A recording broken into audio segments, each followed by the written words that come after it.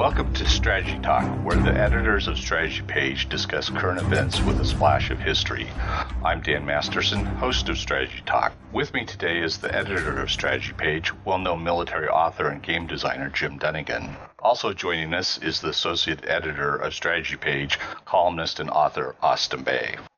Welcome, Jim and Austin. Is Congress still messing around, or how has the political atmosphere affected the United States military, Jim, over the last, with the change in president and, well, just going back years, how does Congress affect the military? Well, until the end of World War II, when for the first time in our history, we maintained a large peacetime army, and we kept peacetime conscription. It's the first time ever we had peacetime conscription. Conscription was never used during the Revolutionary War, and until the Civil War, it was only introduced, late in the war, and even then it caused big problems.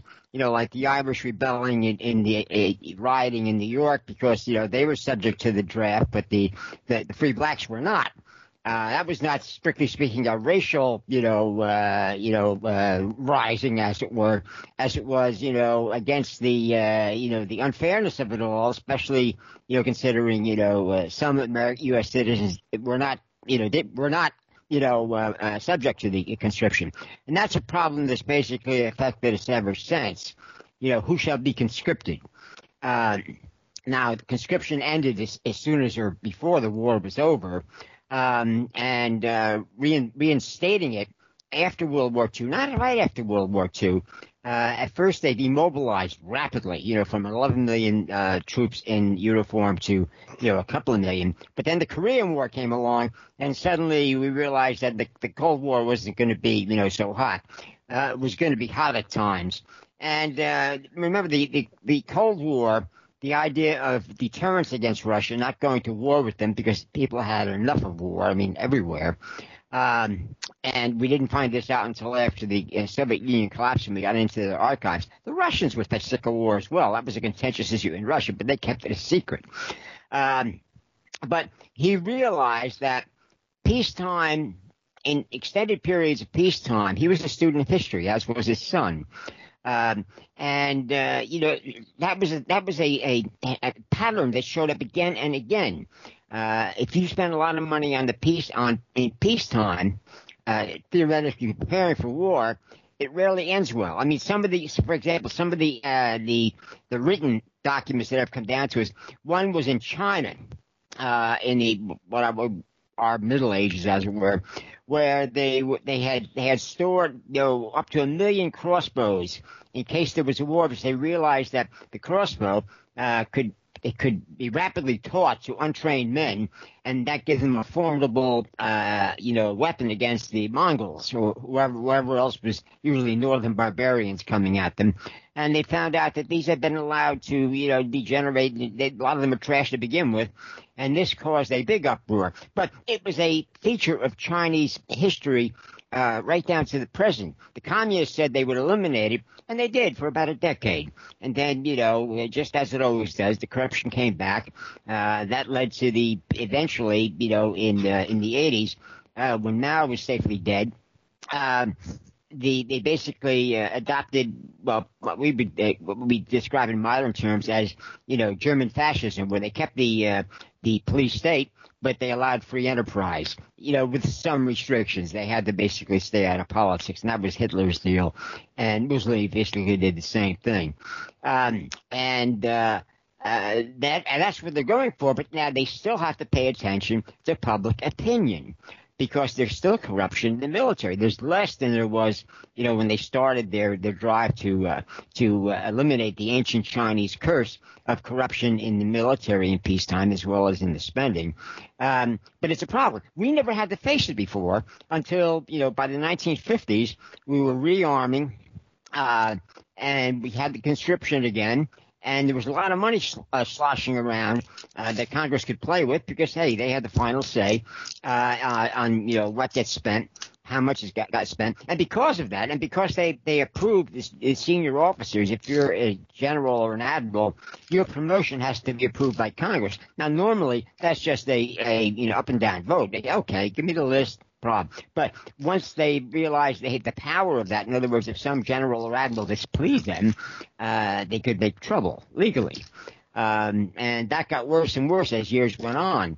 Now, I remember I was writing a book with Ray Macedoni on the reforms of the military after Vietnam, and we met he knew the then current Army Chief of Staff, and we sat down, we had lunch with him, or like extended meeting. And he was complaining about Congress people coming to him, asking him to get the Army involved in social programs. And he says, we're a military, not a social welfare program. But, he was right and he was wrong, because the Congress kept coming with their pet projects to the military, which they would never do in wartime. But it was peacetime, and hey, what's the harm?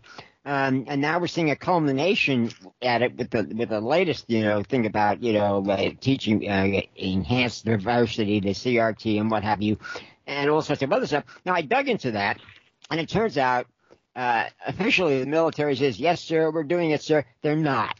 It's a nudge, nudge, wink, wink thing where they pretend to do enough to or basically do enough press release, implementation of the program without incurring the major wrath of Congress. Now, there are people in Congress on both parties who are cautioning a lot of times, confidentially, especially the Democrats, that this is killing us, which it is politically. But the military can, for a while, hold the line, as it were. But at the same time, there are other problems, like the zero tolerance for failure. That came in decades ago, and we reported on that several times, the impact that was having. And as Alan Lofi pointed out in different pieces he wrote, was that during World War II, some of our best commanders were guys who would have been discharged in the current peacetime Navy because they made a mistake. When their ship ran aground, they did this, they did that. They were a bad, dinner guest. And that's no longer allowed. So we're already losing a lot of good senior commanders. Indeed, a lot of people in the military believe that the senior leadership is totally compromised, or largely compromised, except for the Marines. And look at all the bad press, all the bad mouthing they get from Congress over that. But they hold the line. They're still holding the line. I don't think anybody wants to really, get after them on CRT or any of the latest stuff, because the Marines will, they'll go down fighting. But they still have. First, we reported on the retention problems they were having, especially after 2008, when they had the big budget cuts, because the major fighting in Iraq was over. We were withdrawing our troops from Afghanistan, et cetera, and we decided we can cut defense spending. And all of a sudden, we experienced the power of the industry lobbyists. I mean, they had weaponized lobbying and political influence in the previous few decades, and they were making a lot of decisions on what gets built and how many against the advice of the military. They had compromised the military control over procurement and quality by basically corrupting the procurement officers. In other words, any guy who was a key procurement officer in charge of a project, they let it be known that a cushy job after retirement was his to be had. Nudge, nudge, wink, wink. If he, didn't get in the way. And a lot of them took this. Now, some didn't, and they got bad-mouthed big time. But basically, what are you going to do? And of course, by the 1980s, it was common knowledge, more than it had ever been before, that once you promoted the general rank, it was more political than military. And this is something that had been going on, between World War I and World War II. And one of General Marshall's major positive moves was to, I think he basically forcibly retired dozens of senior generals.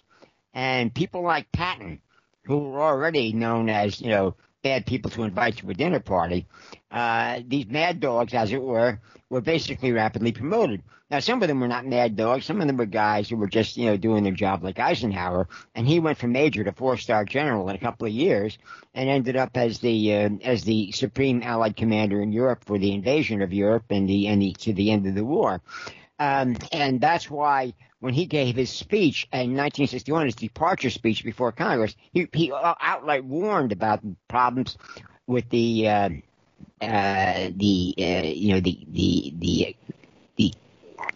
industrial complex, and the problems that would have down the line. He was politic enough to know he didn't have to mention the congressional, to the military industrial complex. It was understood by anybody in Congress who agreed with him, and he would have taken a lot of death breath if he hadn't. But one reason he ran for president in 52 and won was because people were really upset at how rapidly the military had declined up until the Korean War broke out, and how unprepared we were, and people wanted answers. And of course, the answer was, a lot of those decisions were political. I mean, Truman, and I won't criticize him for this, but he was under tremendous pressure to end the war as quickly as possible. And when they brought out the A-bomb, and they said, we used it, some said, this is going to be terrible. But somebody pointed out that it was no worse than the firestorm rates that General LeMay had come up with to get at the Japanese tendency to put a lot of small industries in cities, family industries. Sometimes a machine shop run out of the back of somebody's house. And unless you basically obliterated cities, you were not going to basically cripple Japanese aircraft and weapons production in general. And as we saw in Saipan, the Japanese had been able to mobilize the civilian population to not only fight, but if they couldn't fight, to commit suicide. And there were pictures which became, notorious, as it were, of American troops trying to stop, Japanese women and their children from jumping off cliffs rather than surrender to the enemy. Now, I don't know what Hirohito thought about this. He did stick his neck out and risk a military coup again, or a complete military coup, not the one that basically hit, after World War I, that put the army, the army and the Navy basically going along. And he said, we got to surrender. And they did. And that was the end of it. But, analysis, there were two kinds of analysis after the war. One was the fact that the war plan, even before the invasion, Operation Olympic, was to take place, which several of my uncles would have been involved in, up front, as it were, was that, Japan was also already suffering enormously because we had thrown a naval blockade around Japan using light naval mines and submarines and air power, and no shipping was getting through. And that was critical because Japan no longer produced all of its own food. So, they were pointing out that if we didn't invade, the war would go on for another year, but the millions of Japanese would die from starvation. And if we invaded, there would be hundreds of thousands of Allied deaths, mostly American, but there would be millions of Japanese deaths based upon what had happened in Saipan. There was no reason to believe it was going to be any different. So there you have a situation where politics, trumped military strategy. The Japanese were totally out of control, and the Americans, there were a lot of people counseled not to use the atomic bomb. It was terrible. That turned out to be wrong. It ended the war a lot more quickly than more firebomb raids because the Japanese had already braced themselves for firebomb raids. But when they saw one B-29 could drop one bomb and do as much damage as hundreds of low-flying B-29s with incendiaries could do, and they didn't know we only had two of them ready to go. They said, we can't fight this. Or Hirohito said that. A lot of the senior army people said, no, we can. We fight to the death. We are Japanese. Hirohito turned out to be more Japanese than the generals because he made the announcement, again, which was touch and go because the army already had a plan in place to seize Hirohito and declare him temporarily insane or whatever. Anyway, that was halted. because here they still had loyal men, as it were, in the military leadership, especially in the Navy. The Navy, of course, was almost all gone by then. And it ended. But we have similar situations, now where we have the longest period of peacetime, heavy military spending in the United States. And as we reported, again, back in the 80s, that there was more and more corruption, as it were, of the upper ranks, to basically follow instructions from Congress, not from their military chain of command or for military needs. And it meant that the senior leaders, this is a complaint that was made by junior officers, captains, lieutenants, majors who were getting out instead of staying in. These were the next generation of senior combat commanders.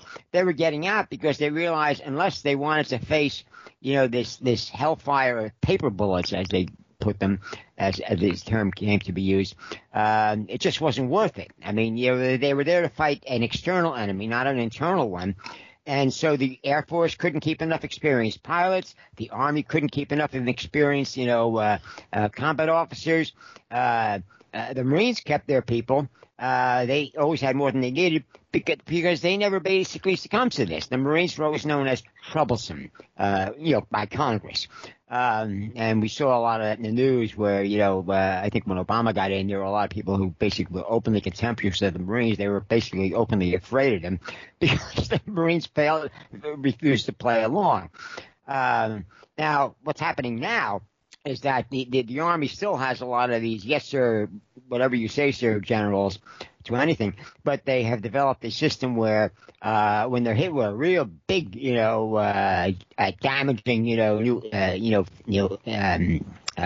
indoctrination, they just say yes, sir, and don't do it. And this is the only thing that's keeping the Army from losing a lot of people, because if it does get implemented widely, that's the end of it. You're going to lose your best people.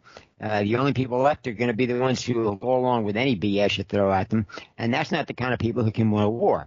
And, the Marines might be the only ones left. And we'll only find out if there is another war. And we'll find out the only troops who can depend on are the Marines, who are, less than, 10% of the military.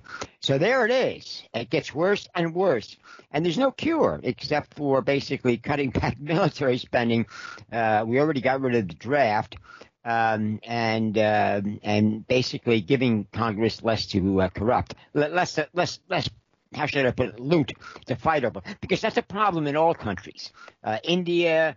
To a lesser extent, China, but China still complains about it. They do so in their how should I put it, unclassified military journals, which are now more quickly translated as English, because that's the only way they get a wide, and the Russians did this too, that's the only way where they can get more ideas from military people about how best to solve the problem, especially doing so without, offending the desires of the civilian leadership.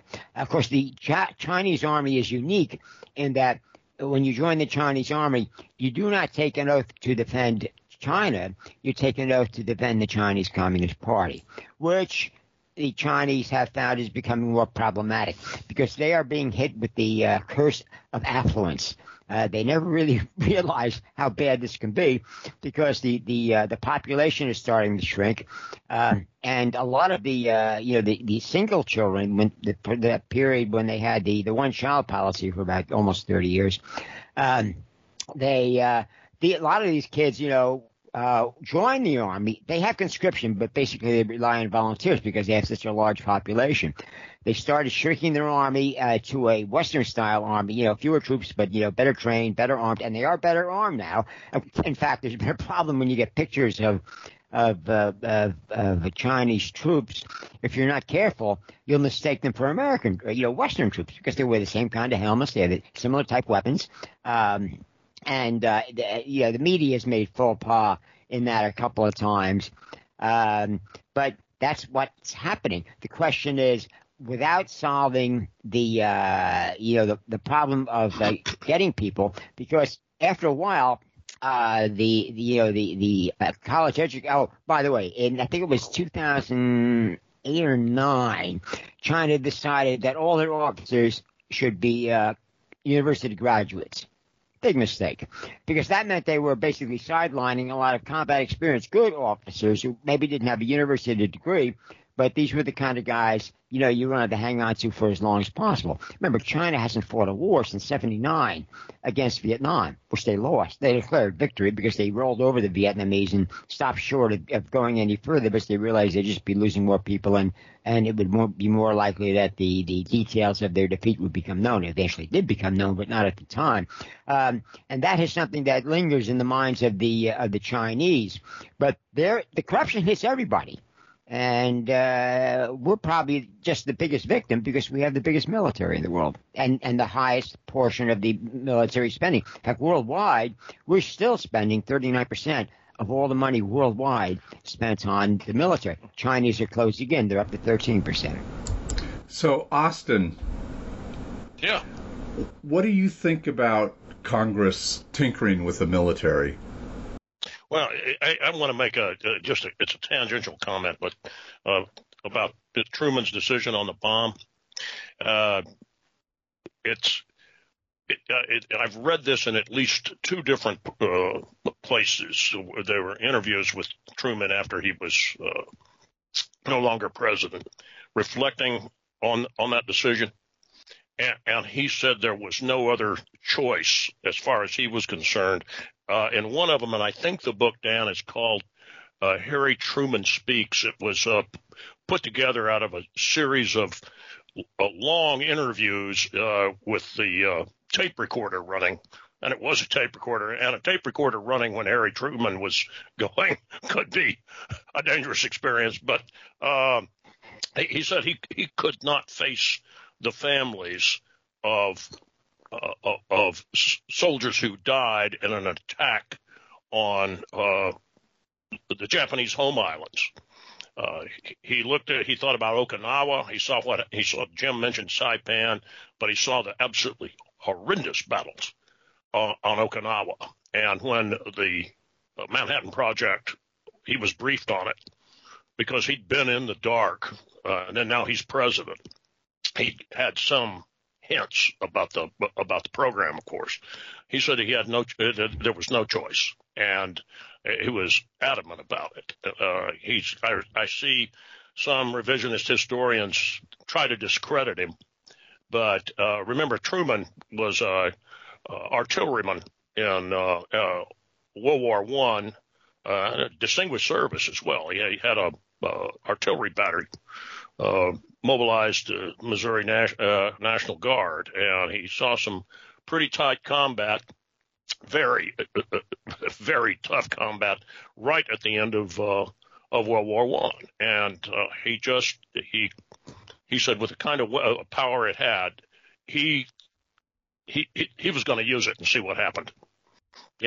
Before he expended the lives of American servicemen. So I just and it was produced by the military-industrial complex, because the Manhattan Project was run by a military officer and who had control over all the resources in order to produce the weapon. Well, look, one other point, Dan, before I get to your question. Jim talked about the military as social program.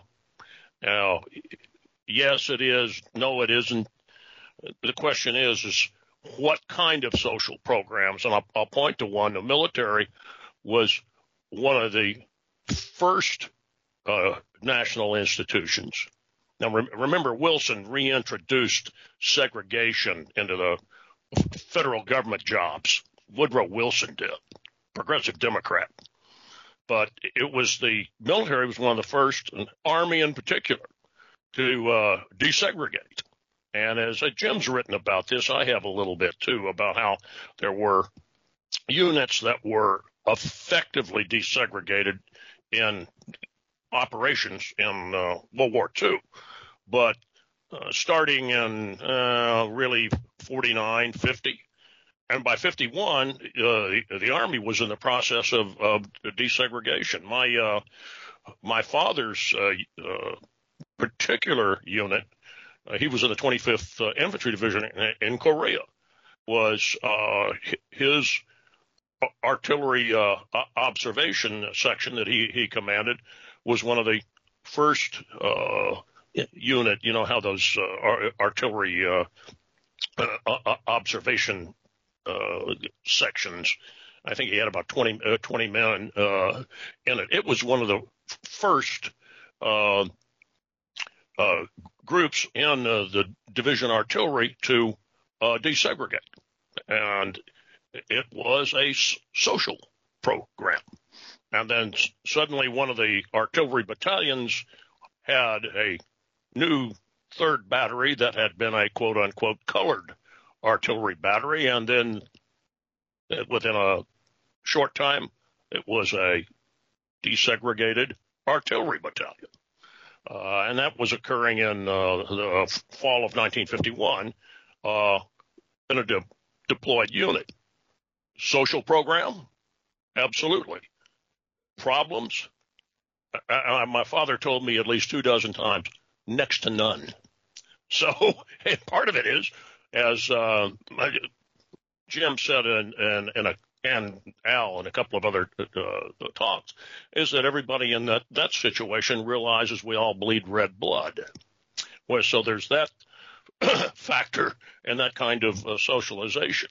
The issue that we face here, and it's here I'm going to start moving into answering your question about Congress and politicians having their fingers in it, are in favored little social programs.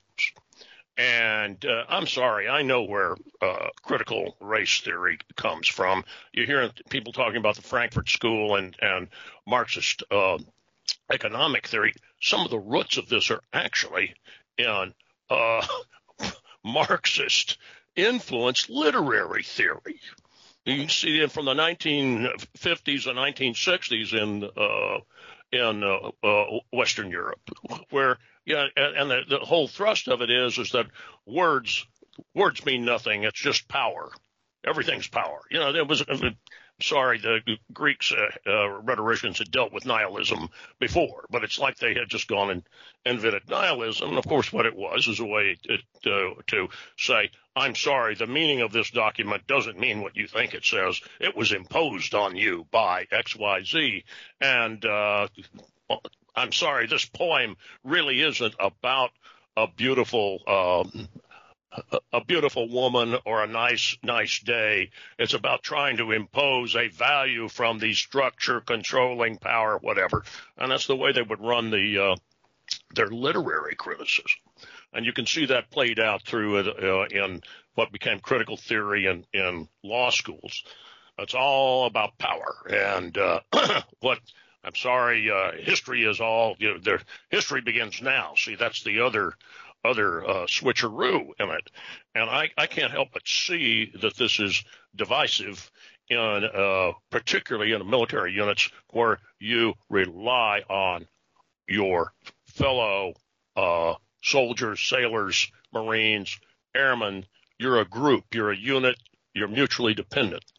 And this is being imposed, right now, where Department of Education, Biden administration, understand that it's been in academia, what I'll say so-called progressive left-wing elitist academia, in, the literary theory and the economic wing of it for 40, 45, 50 years, but certainly started gaining influence too much, I think, about 20 years ago. And now you're seeing it imposed on the military here. And it's just the opposite of Martin Luther King, be judged by your character individually. In other words, having the United States live up to the Bill of Rights and the Constitution, and not lumping us into groups and judging us in groups. It's individual rights, and the part of the Marxist component of this is to create a kind of tribalism where there's always the good tribe and the bad tribe, the proletariat versus the capitalists. And now you can see how CRT is racist and tribalist itself, but power enough to impose it. And I think it's I've written that it's a real issue. And yet I noted that the military had been used as a means of desegregation. There were, and you look back to some things that were going on during the war, that there were individuals who saw this as an opportunity to end an injustice. It was consciously discussed, including by some senior officers who happen to be white, predominantly, on this, saying we can do this, and they received support across the board in parts of Congress. Remember, the Republicans, the abolitionist party, the real abolitionist party, and in the Roosevelt administration. Now, let's go on to where Jim was talking about the costs. I'm going to bring up Hyman Rickover. Remember Hyman Rickover, the nuclear navy? One of the most important admirals we've had in the last, and we've had a bunch of them, in the last 120 years. Great deal of prescience, great deal of foresight, and he was politically savvy if there ever was a military officer. So was Eisenhower. But Rickover was noted for telling his staff when he hired them, when he hired somebody or brought a new naval officer or civilian technical advisor in his staff, he said, look, Congress is only going to fund one ship. It might fund two ships. So when you put together the proposal, you build the best ship, design it, and don't worry about the cost. They'll fund that one ship. Now, you can see the logic behind that. Of course, he's building up a nuclear navy, submarines, and then surface ships as well. But he says he was playing to what he said was that's the way that the congressional committees will look at it. We're only going to do one because we're going to need to be responsive. So we're going to build something that's as multi-capable as we can do it. There's nothing wrong with what Rickover wanted to do, but here is what happens over time. Jim sketched this. I don't know how many. I know we've really only got two, or depending on how you call it, 2.5 companies that are building major naval vessels. But there's work on those naval vessels that spreads to, let's see, easily 6, 7, 8 of the largest weapons and communications manufacturers in the United States. Same thing tends to happen with expensive aircraft programs, and congressional representatives want to see their section, their district, get a fair share of the work. That's because the interest, okay. And what happens is that it begins to add X% to the cost of weapons programs and production costs, and is spread out. Jim already talked about this. All the lobbyists saying we can't cut this and we can't cut that.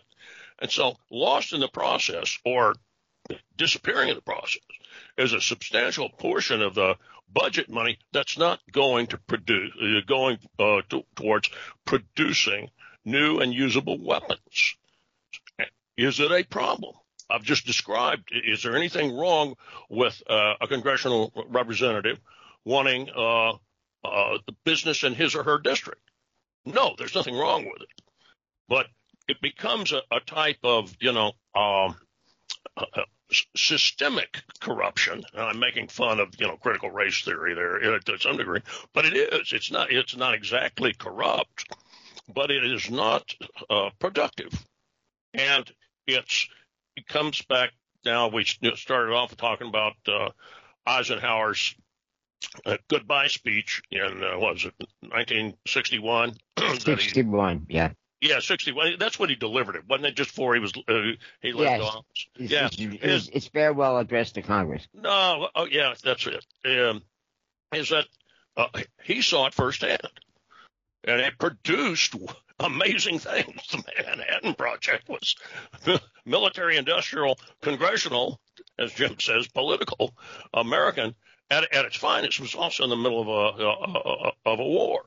But look what it's become. It is a problem, Dan, and it's a problem. And as you look at it, and from several aspects, and well, gee, is there a way to do it better? And Jim, you said there wasn't a cure, but I'm going to say there is a cure, but I don't think it'll happen. And that is you elect representatives and senators who are aware of this and say, we're not going to let the behemoth command us.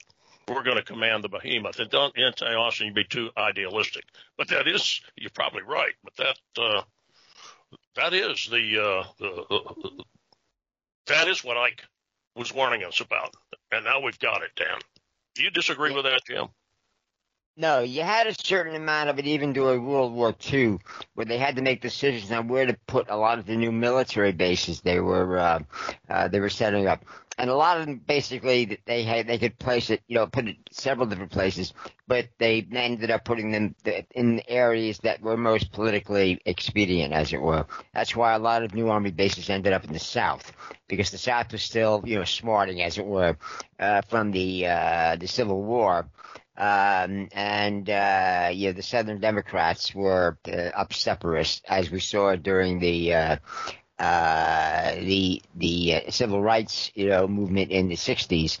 One of the big advantages Johnson had after Kennedy was assassinated was that he was vice president, but the main reason he was vice president was he was quite the operator in Congress, in the House of Representatives. Now that he was president, he could basically have the authority to call whoever he wanted into his office and have one of his famous chats. He usually got his way, but he mainly had to use that. He had no problem with the Republicans. They agreed with what he was trying to do. But what put a lot of those, civil rights programs into law was the fact that he was able to bring enough Democrats who would normally not vote for this sort of thing. How the Republicans lost that, that moral edge is a story for another time. But the Democrats realized they were in trouble with that traditional, Southern attitude, that Democratic attitude. Because remember, it was the Democrats who basically were responsible. At the time of the Civil War, you had the Democratic Party was the first party. And first organized American political party, and that was Jackson, who was the famous guy who deported all the Indians, the Trail of Tears, because the voters wanted the real estate. The Indians didn't get the vote until 1924, the Democrats basically used their political clout to get the Reconstruction ended in '76. By basically in a contested presidential election, throwing their weight behind the Republican candidate. And so the candidates say, well, all right, what the hell, we've done what we could with the Reconstruction. Well, they hadn't. And of course, out of that came all the Democrats were back in power, and you had all these Democratic, militias, as it were. The Ku Klux Klan was the most famous one because they were the most colorful, but there were lots of others. A lot of them were just local, like the one in Tulsa and various other southern towns, which had this huge, basically uprising that destroyed the black middle class in many cities and didn't get much publicity at the time. And of course, Wilson was the first, Northern Democrat who was elected president. And one of the first things he did, not only did he was from Virginia. Civil service. I know why. He was from Virginia. Yeah. And he was the first Southern Democrat to be elected president. And of course, he didn't just segregate the civil service, but he segregated the Navy, which had never been segregated. For all of America's history, the Navy had been integrated because, hey, in the Navy, especially in the days where sailing ships were very dangerous places to be, you basically won on, talent. And you didn't care what flavor the talent came in, Indian, African American, you name it.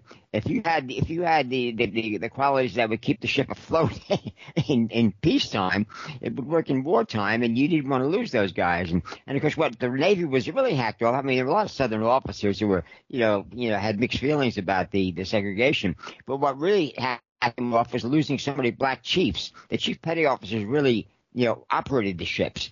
And they lost a lot of, very competent, black CPOs, forcibly retired because all of them had the time in, as it were. And a lot of people in the Navy never got over that. And of course, as I found out in the 50s, I met a guy who had basically been drafted. He joined the Navy right at the tail end of before the Navy became fully desegregated again. And it was when the black sailors could only be, service guys for the officers.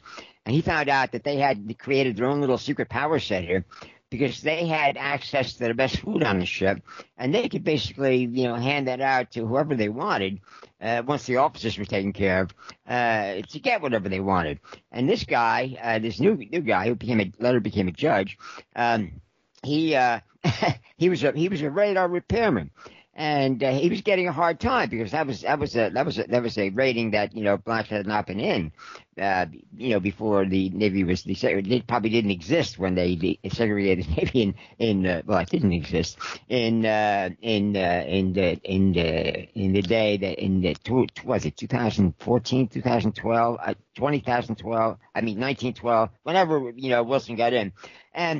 But he basically got chummy. Well, they came to him because they were proud that finally they blacks could do a job that they knew they had guys who were working these service jobs, but they couldn't get them, and they took care of him. They come to him and say, hey, you want some steak? Officers are having steak today. We'll slip you one. And he discovered that they had their own little power structure going. And, of course, that disappeared because then at that point the black sailors could apply for any job, and eventually they became, officers and you name it. But those are things that happen in the military when you apply this basically unnatural social engineering.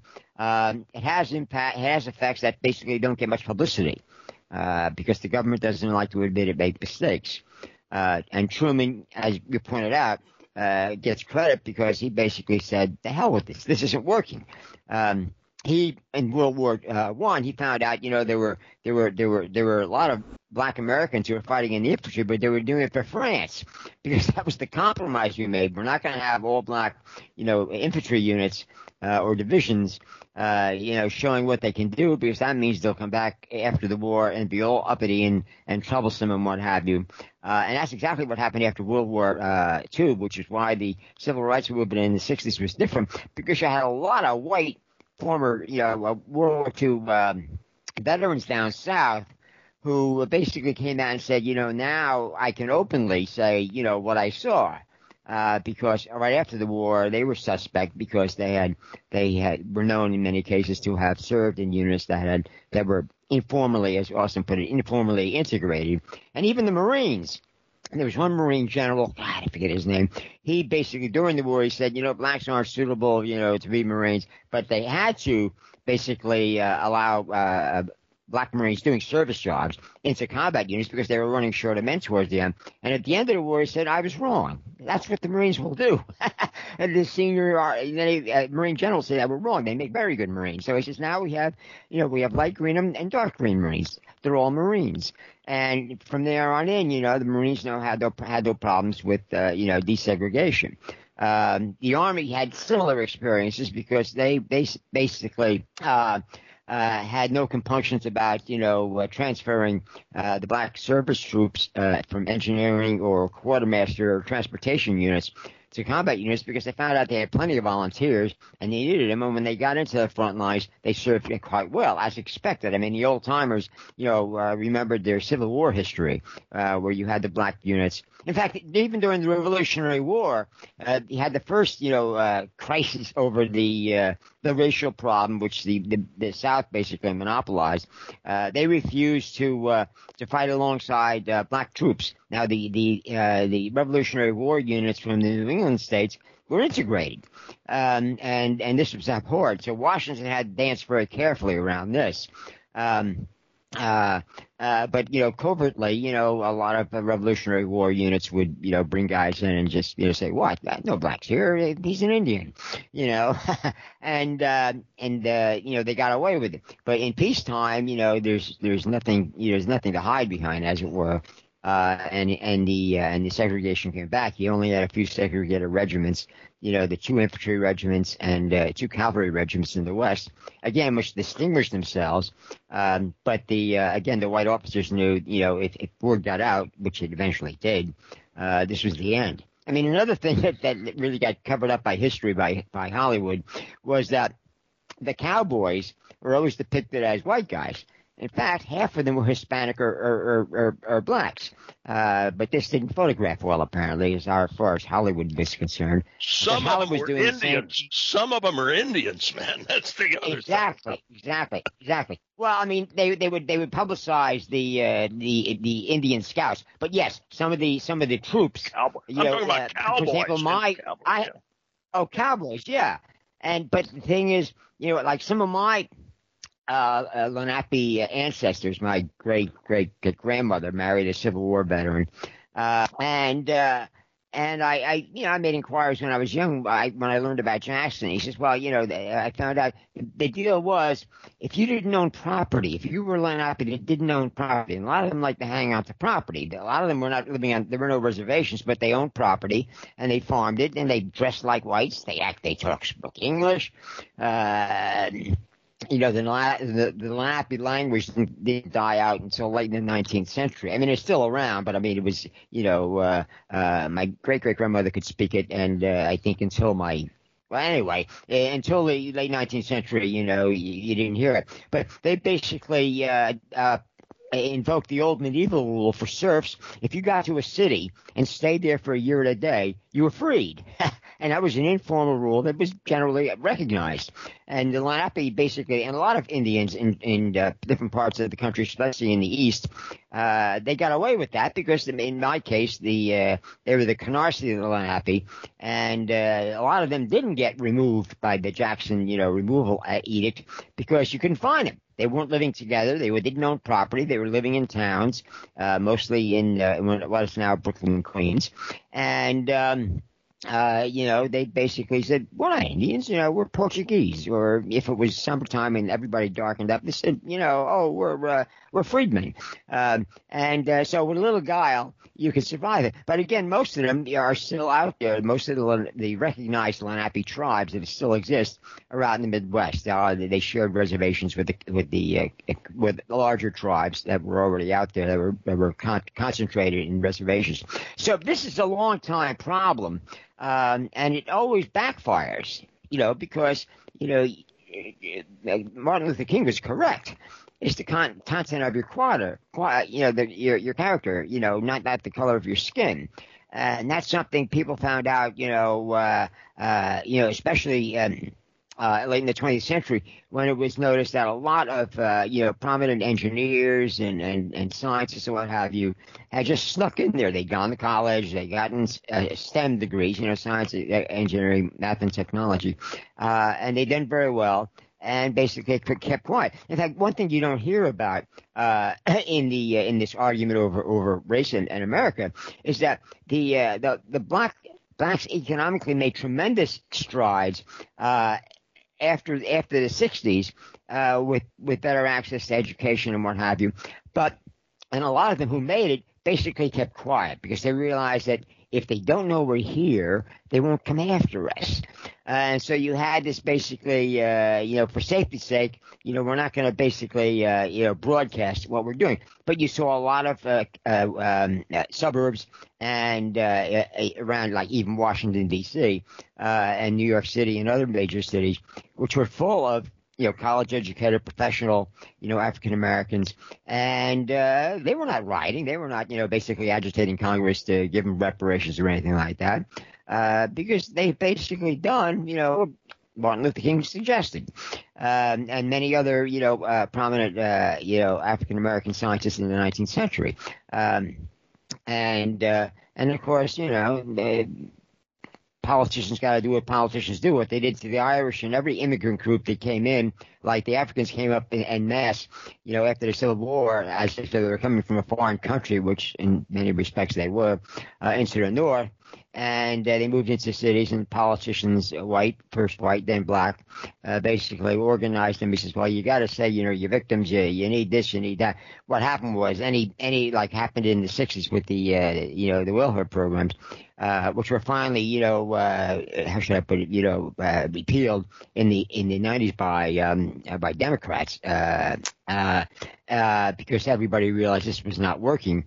Was they basically said, we're not going to provide schools and what have you.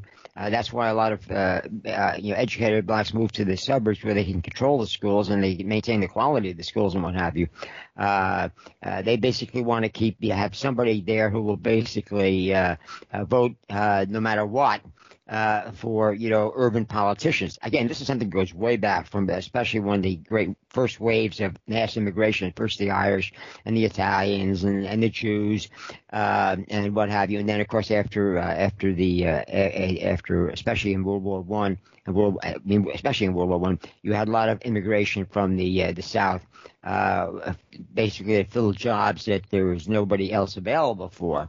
And they wanted to hang on to those jobs, and a lot of them did, and their kids went to college and what have you.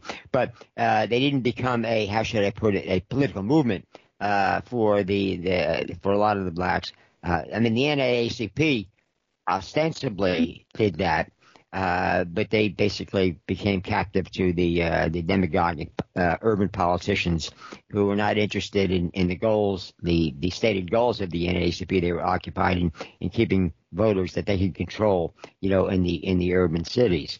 And this is a problem nobody wants to talk about, right? Because it's political poison. So Jim and Austin, we're out of time, and so it's time to wrap this up. And we'll talk to you guys next time. Talk to you later, Dan. Bye. See you then.